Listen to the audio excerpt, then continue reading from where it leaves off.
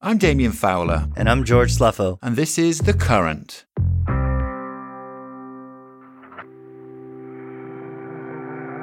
The Current is your deep dive into the future of TV, media, and data privacy, all explained in plain English. And today, we'll hear from Josh Brandau. Josh is the CMO at the Los Angeles Times. He recently took on the title, and he's tasked with growing the celebrated publication's paying subscribers from 400,000 to 1 million in a world where newsprint is declining. Years before joining the trade desk, I was a reporter at the BBC, covering everything from 9/11 to the Michael Jackson trial. Back in the early aughts, I saw the shift to digital happen, from flip phones to iPhones to the rise of social media. Now here in 2021, the LA Times is in the midst of another digital transformation. With publications caught between subscriptions and digital ads, the LA Times is like a giant ship, navigating the choppy waters of change.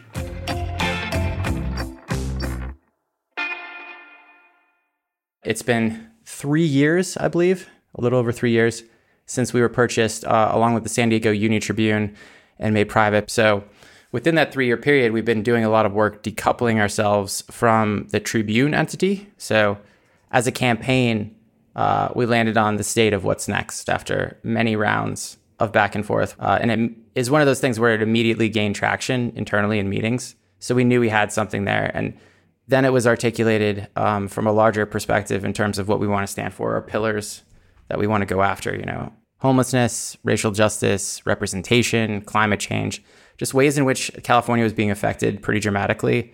So that started gaining a lot of traction as a campaign. And it allowed us also to very specifically choose a lot of arresting visuals for us to showcase.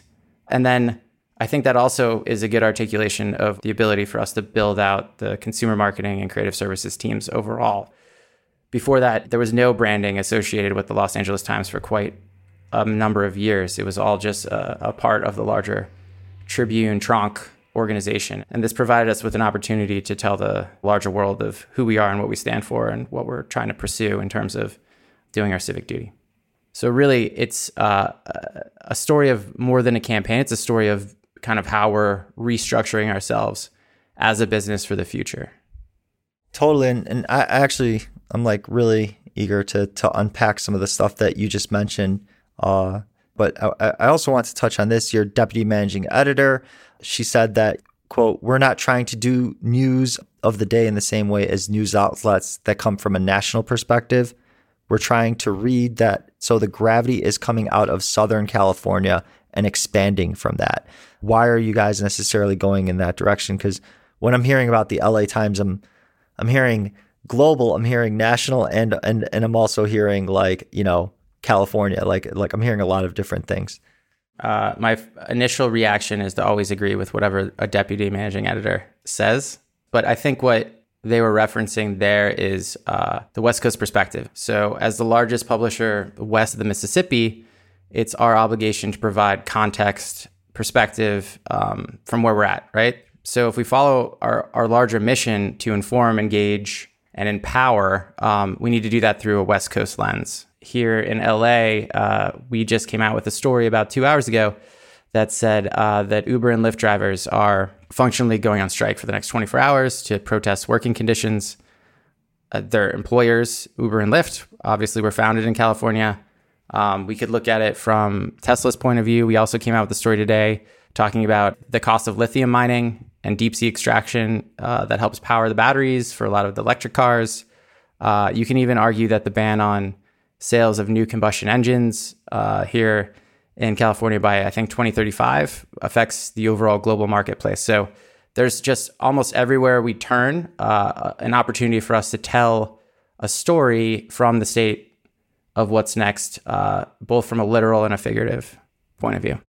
Those stories sound so money. Like, I want to read them, but you guys are also trying to get subscribers. So how do you tell the story that, like, hey, we got all this great content, and then convert them to subscribers? Yeah, I mean, that's the more than $1 million question for all of us, right? So I can unpack that in a lot of ways. I mean, we saw a ton of organic growth last year from a digital subscriber perspective, just like most of the larger publishers, I think all publishers. And one of the big things that we've been engaged in internally this year is a greater focus on retention, because you have to show a different side of value to a lot of these people that are coming to you through, I don't know, not ideally, but through COVID fear, or just needing to engage for the first time with their local publisher or platforms that are engaging with them from a civic perspective. And we need to broaden that relationship to, get to the interests that they have outside of these,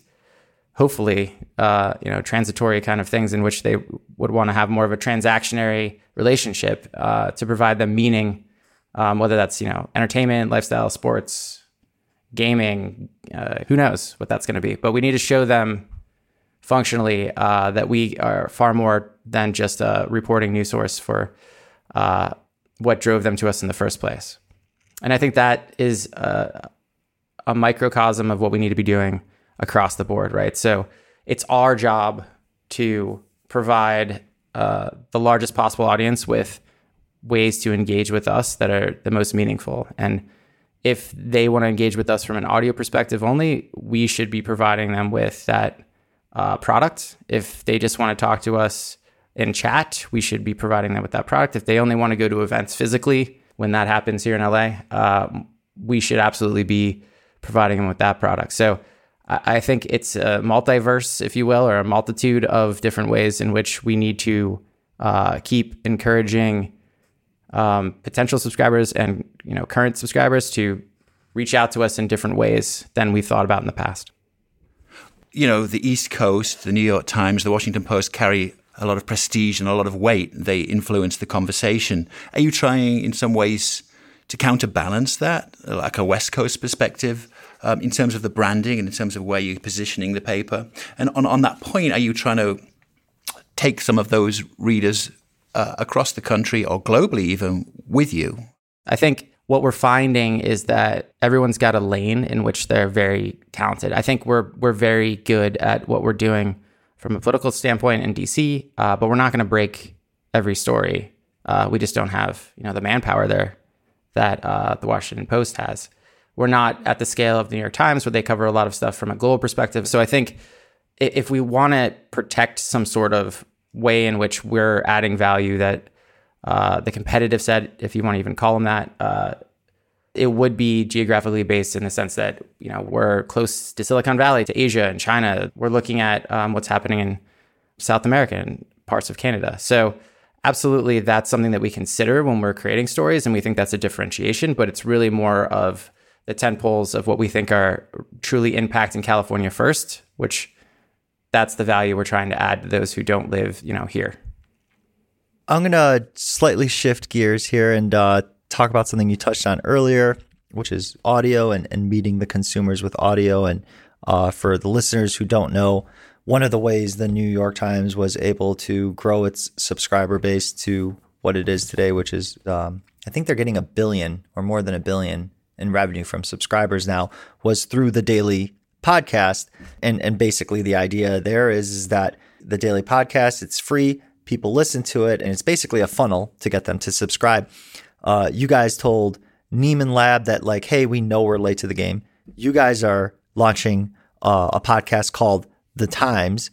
Could you tell us about it and how critical podcasts have become when it comes to driving subscriber growth? I mean, I'm just thinking about $1 billion right now. But yeah, our job is to meet you in a way that best suits to your preferences. And that we're definitely seeing and have seen over the last 2 years, but really the uptick last year in engagement from an audio perspective. And I look at that in a few ways. So the first would be, why wouldn't we augment a lot of the coverage that we're doing with more audio content? We have a lot of it. We should package it in ways in which are meaningful to current potential subscribers. It's also, I think, very attractive when we look at the daily aspect of the Times, which is always easy for me to say because they're both so ridiculously named in some respects. But I mean, that's a hard thing to stand up, right? So you need to find stories that are compelling. You need to have a perspective. And I think we've done a very good job of having a West Coast perspective on a lot of these stories that you wouldn't hear, with the diversity of voices that aren't necessarily coming from other daily podcasts.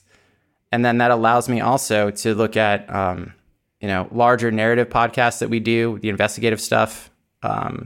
We certainly have had some success there in the past with the Dirty Johns and the Frank Carsons of the world. And then, of course, branded content podcasts. You guys want to grow your subscribers from 400K to 1 million. And obviously, you guys are using the podcast to drive subscriptions as well as like downloads to the actual show to build that sort of engagement. But like when you're looking at the podcast, like what are the KPIs in terms of measuring success? Like just beyond the subscriptions, what else are you guys looking at in that arena? One thing that really makes me excited is that if you think about audio and you think about our actual core product, which is pretty much a continuously updated content machine on, that's printed, that's the word. What you have there is potential to convert a lot of that to Audible.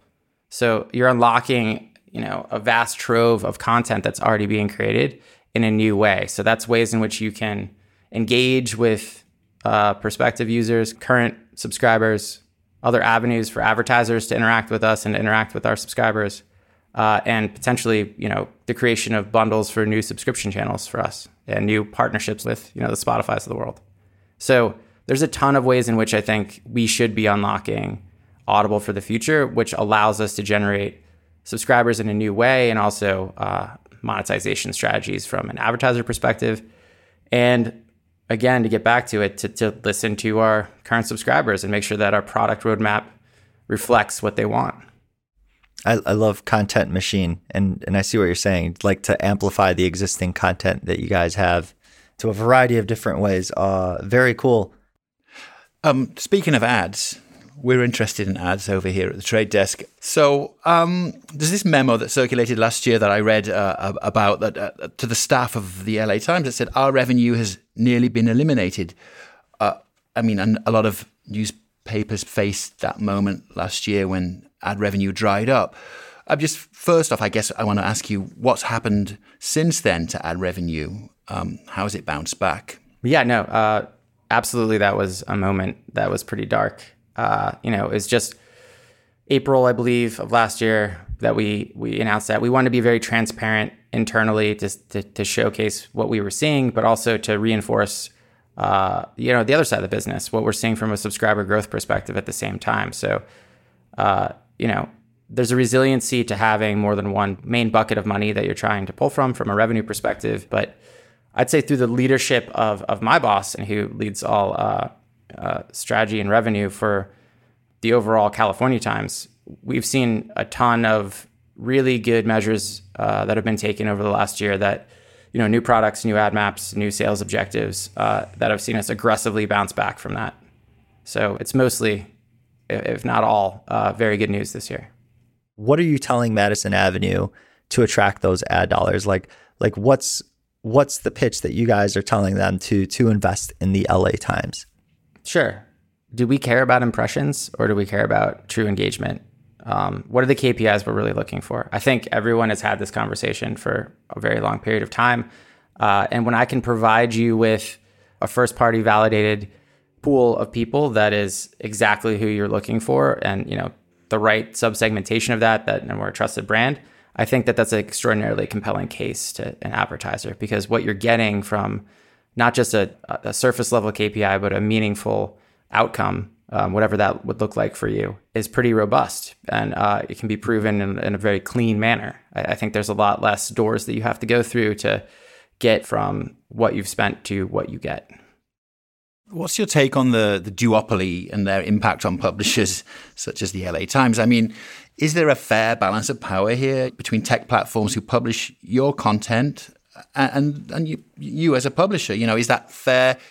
Of course, it's not in my favor. So no, it's not fair, right? I think just like everyone would say, it depends on what aspect of my business do you want me, to be talking about. So I think that the utilization of our content without providing us with a proper revenue structure that allows for us to continue to make that content from a story perspective and do our civic duty as we believe it to be, that's not fair.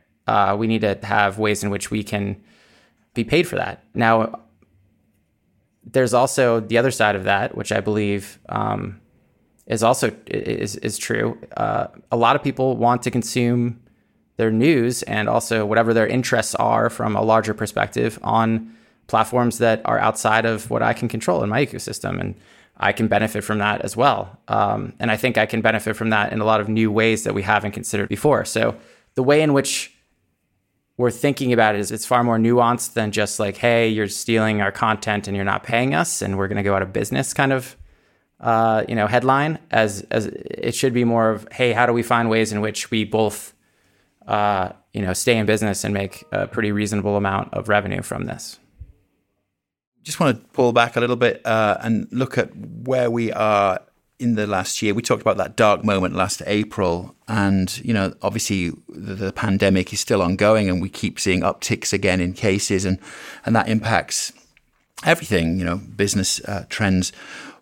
But in terms of your approach, how did the pandemic shift your marketing strategy and kind of make you consider what the future should be for the LA Times?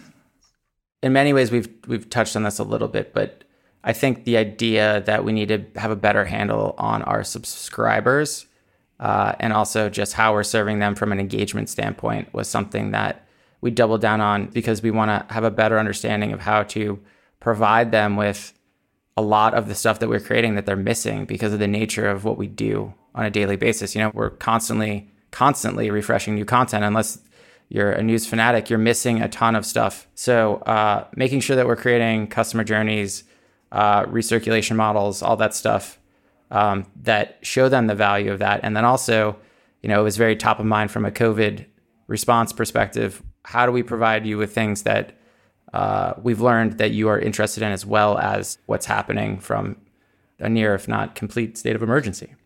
So that is absolutely something we've focused on. And frankly, it was a lot easier to do that when we didn't have a lot of physical events that we had to market. So that was nice to reallocate some of those people.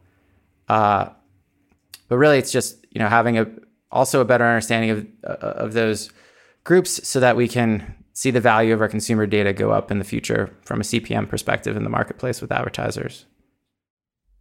I just have one more question on my end. With COVID, a lot of advertisers were blocking any keywords related to COVID, even if it was just like, here's 13 movies to watch during your pandemic lockdown, like blocked. And publishers were seeing extraordinary traffic, and that was being blocked. And you mentioned the wildfires. Like, are you guys seeing something similar to that? Are like advertisers staying away from that sort of coverage as it's quote unquote brand unsafe? I mean, yeah, I think that's always a struggle, right? When you're doing breaking news stories or hard news stories. The soft news stories are certainly a lot easier, and we have a product that I created that allows you to just buy that if that's your MO as a brand or an agency on behalf of a brand. It has been difficult from a keyword perspective. A lot of the ways in which we can do brand safety validation, that's contentious across a lot of different buying agencies, but also a lot of different brands use a lot of different valuation principles in terms of how they want to define this as risky or not risky. There's always the larger conversation, depending on the brand you are, obviously, that a person is a person regardless. So they're going to read about the wildfires that are affecting their backyard, but they're also going to read about the Dodgers winning the World Series. So if you're a platform that provides all of that to someone, you want to ensure that you're keeping them engaged as much as possible, because that benefits you as an advertiser, it benefits us as a publisher. But yeah, it was from a monetization strategy perspective, it was difficult, and we learned a lot of things in terms of keyword targeting and brand safety issues. Yeah, I bet it could be frustrating because I've heard them described numerous times as blunt instruments, the keyword blockers. But I hear they're developing. They have been developing, quote unquote. Yeah. Machine learning is getting better, but there's still a lot of ways in which you're getting false positives. Agreed. Just off the back of that, what's the kind of emotional relationship, as it were, the reader has with the LA Times as a brand? I think it really is dependent upon what we're doing for you. So when I look at a lot of surveys, when I listen to a lot of our readers, there's a lot of different ways in which they value us. A lot of it is just, I've been a print subscriber to you for 35 years. My father and mother were print subscribers, and this is my connection to the larger world and to my personal community. Some of them far more recently is like, hey, this is more coverage of what's happening from a metro lifestyle perspective, and a lot of the ways in which we're going through larger struggles here within Los Angeles proper that you have articulated that I haven't seen other places. So we try to, cater to as many of those as possible. There's just so many things that we're trying to work on too. If you just want to listen to us while you're working out, I think we need to have a solution for that. If you just like the music aspects of what we do, why aren't we generating something that provides you with just that? So I think there's also a lot of work that we can be doing and are doing in terms of actual value proposition. So we want to ensure that we're accessible to all socioeconomic kind of people within our, the market, and then, larger than the market. So if you're a student not making all that much money, we want to still be able to provide you with our news that matters to you. That's it for The Current. Stay tuned because next week we'll have Min-Jae Orms, the former CMO of Verizon-owned Visible. The most important thing for us as a brand was that we not make judgments about choices that people are making on our messaging or the brand side. The Current is produced by James T. Green and Kiara Powell. Greta Cohn is our executive producer. Rick Kwan is our mix engineer. Our theme is by Loving Caliber. The Trade Desk team includes Cassie Crosby, Yvonne Sikic, and Kat Vesey. The Current is a production of Transmitter Media. And remember, it's a story of more than a campaign. It's a story of kind of how we're restructuring ourselves as a business for the future. I'm Damien. And I'm George. And we'll see you next time on The Current.